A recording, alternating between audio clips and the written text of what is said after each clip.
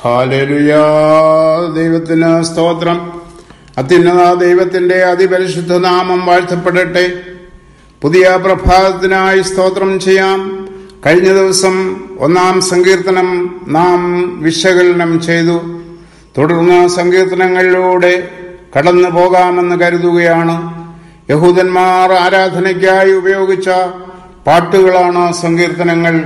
ഇതെഴുതിയവർ തങ്ങളുടെ ജീവിതാനുഭവങ്ങളുടെ ആവിഷ്കാരമായിട്ടാണ് എഴുതിയിട്ടുള്ളത്. യഹൂദന്മാരുടെ ജീവിതാനുഭവങ്ങളും അവരുടെ ചരിത്ര സംഭവങ്ങളും പാട്ടുകളാക്കിയിരിക്കുന്നു. വിവിധ സാഹചര്യങ്ങളിൽ ഉപയോഗിക്കാവുന്നതും ധ്യാനിക്കാവുന്നവയുമാണ് സങ്കീർത്തനങ്ങൾ. ദൈവവചനത്തിന്റെ മർമ്മവും മധ്യവുമാണ് ഇവ. ഈ പുസ്തകത്തിന്റെ മധ്യത്തുള്ള 118-ാം സങ്കീർത്തനം 8ഉം 9ഉം വാക്യങ്ങൾ മർമ്മപ്രധാനമാണ്. മനുഷ്യരിൽ ആശ്രയിക്കുന്നതിനേക്കാൾ, പ്രഭുക്കളിൽ ആശ്രയിക്കുന്നതിനേക്കാൾ യഹോവയിൽ ആശ്രയിക്കുന്നത് നല്ലത്. ഇത് മറക്കാതെ എപ്പോഴും ഓർക്കുന്നവരാകാം. വേദപുസ്തകത്തിലെ ഏറ്റവും ചെറിയ അധ്യായം 117-ാം സങ്കീർത്തനം 2 വാക്യമുള്ളത്. ഏറ്റവും വലിയ അധ്യായം 176 വാക്യങ്ങളുള്ള 119-ാം സങ്കീർത്തനം. പല പുസ്തകങ്ങളുടെ സമാഹരണമായ ഇതിനെ 5 പുസ്തകങ്ങളായി തിരിച്ചിട്ടുണ്ട്. 1 മുതൽ 41 വരെ സങ്കീർത്തനങ്ങൾ 1-ാം പുസ്തകം, 42 മുതൽ 72 വരെ സങ്കീർത്തനങ്ങൾ 2-ാം പുസ്തകം, 73 മുതൽ 89 വരെയുള്ള സങ്കീർത്തനങ്ങൾ 3-ാം പുസ്തകം, 90 മുതൽ 106 വരെ സങ്കീർത്തനങ്ങൾ 4-ാം പുസ്തകം, 107 മുതൽ 150 വരെയുള്ള സങ്കീർത്തനങ്ങൾ 5-ാം പുസ്തകം.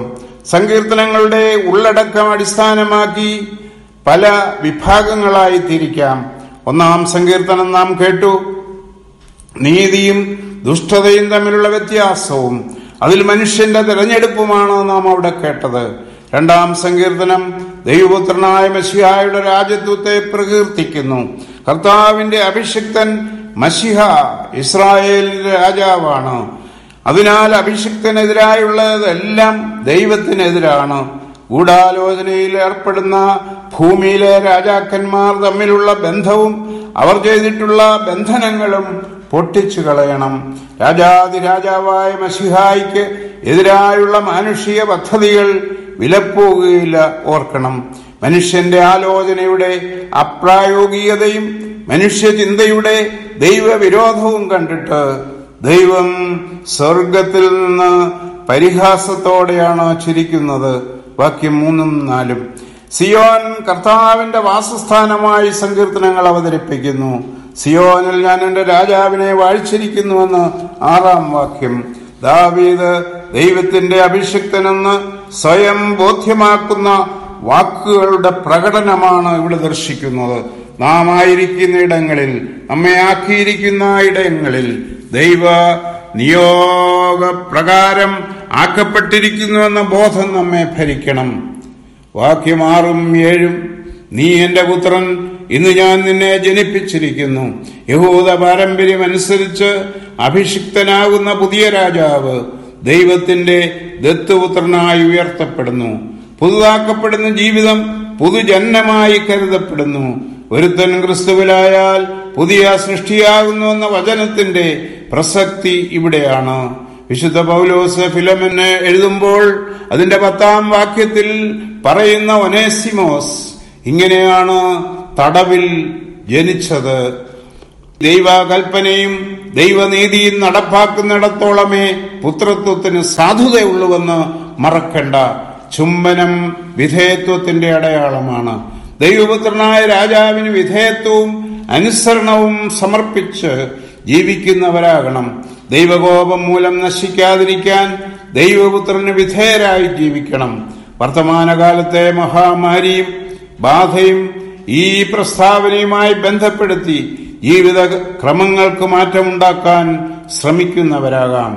ദൈവമാലോചന പറയുന്ന വിധം പ്രവർത്തിച്ചാൽ എല്ലാ പ്രതികൂലങ്ങളെയും തരണം ചെയ്ത് എല്ലാറ്റിന്മേലും അധീശത്വമുള്ളവരായി ജീവിക്കാൻ സാധിക്കും. വാക്യം 8 മുതൽ 10 വരെ. സങ്കീർത്തനം അവസാനിക്കുന്നത് ഒരു ഭാഗ്യവർണ്ണനയോടെയാണ്. അവനെ ശരണം പ്രാപിക്കുന്നവരൊക്കെയും ഭാഗ്യവാന്മാർ.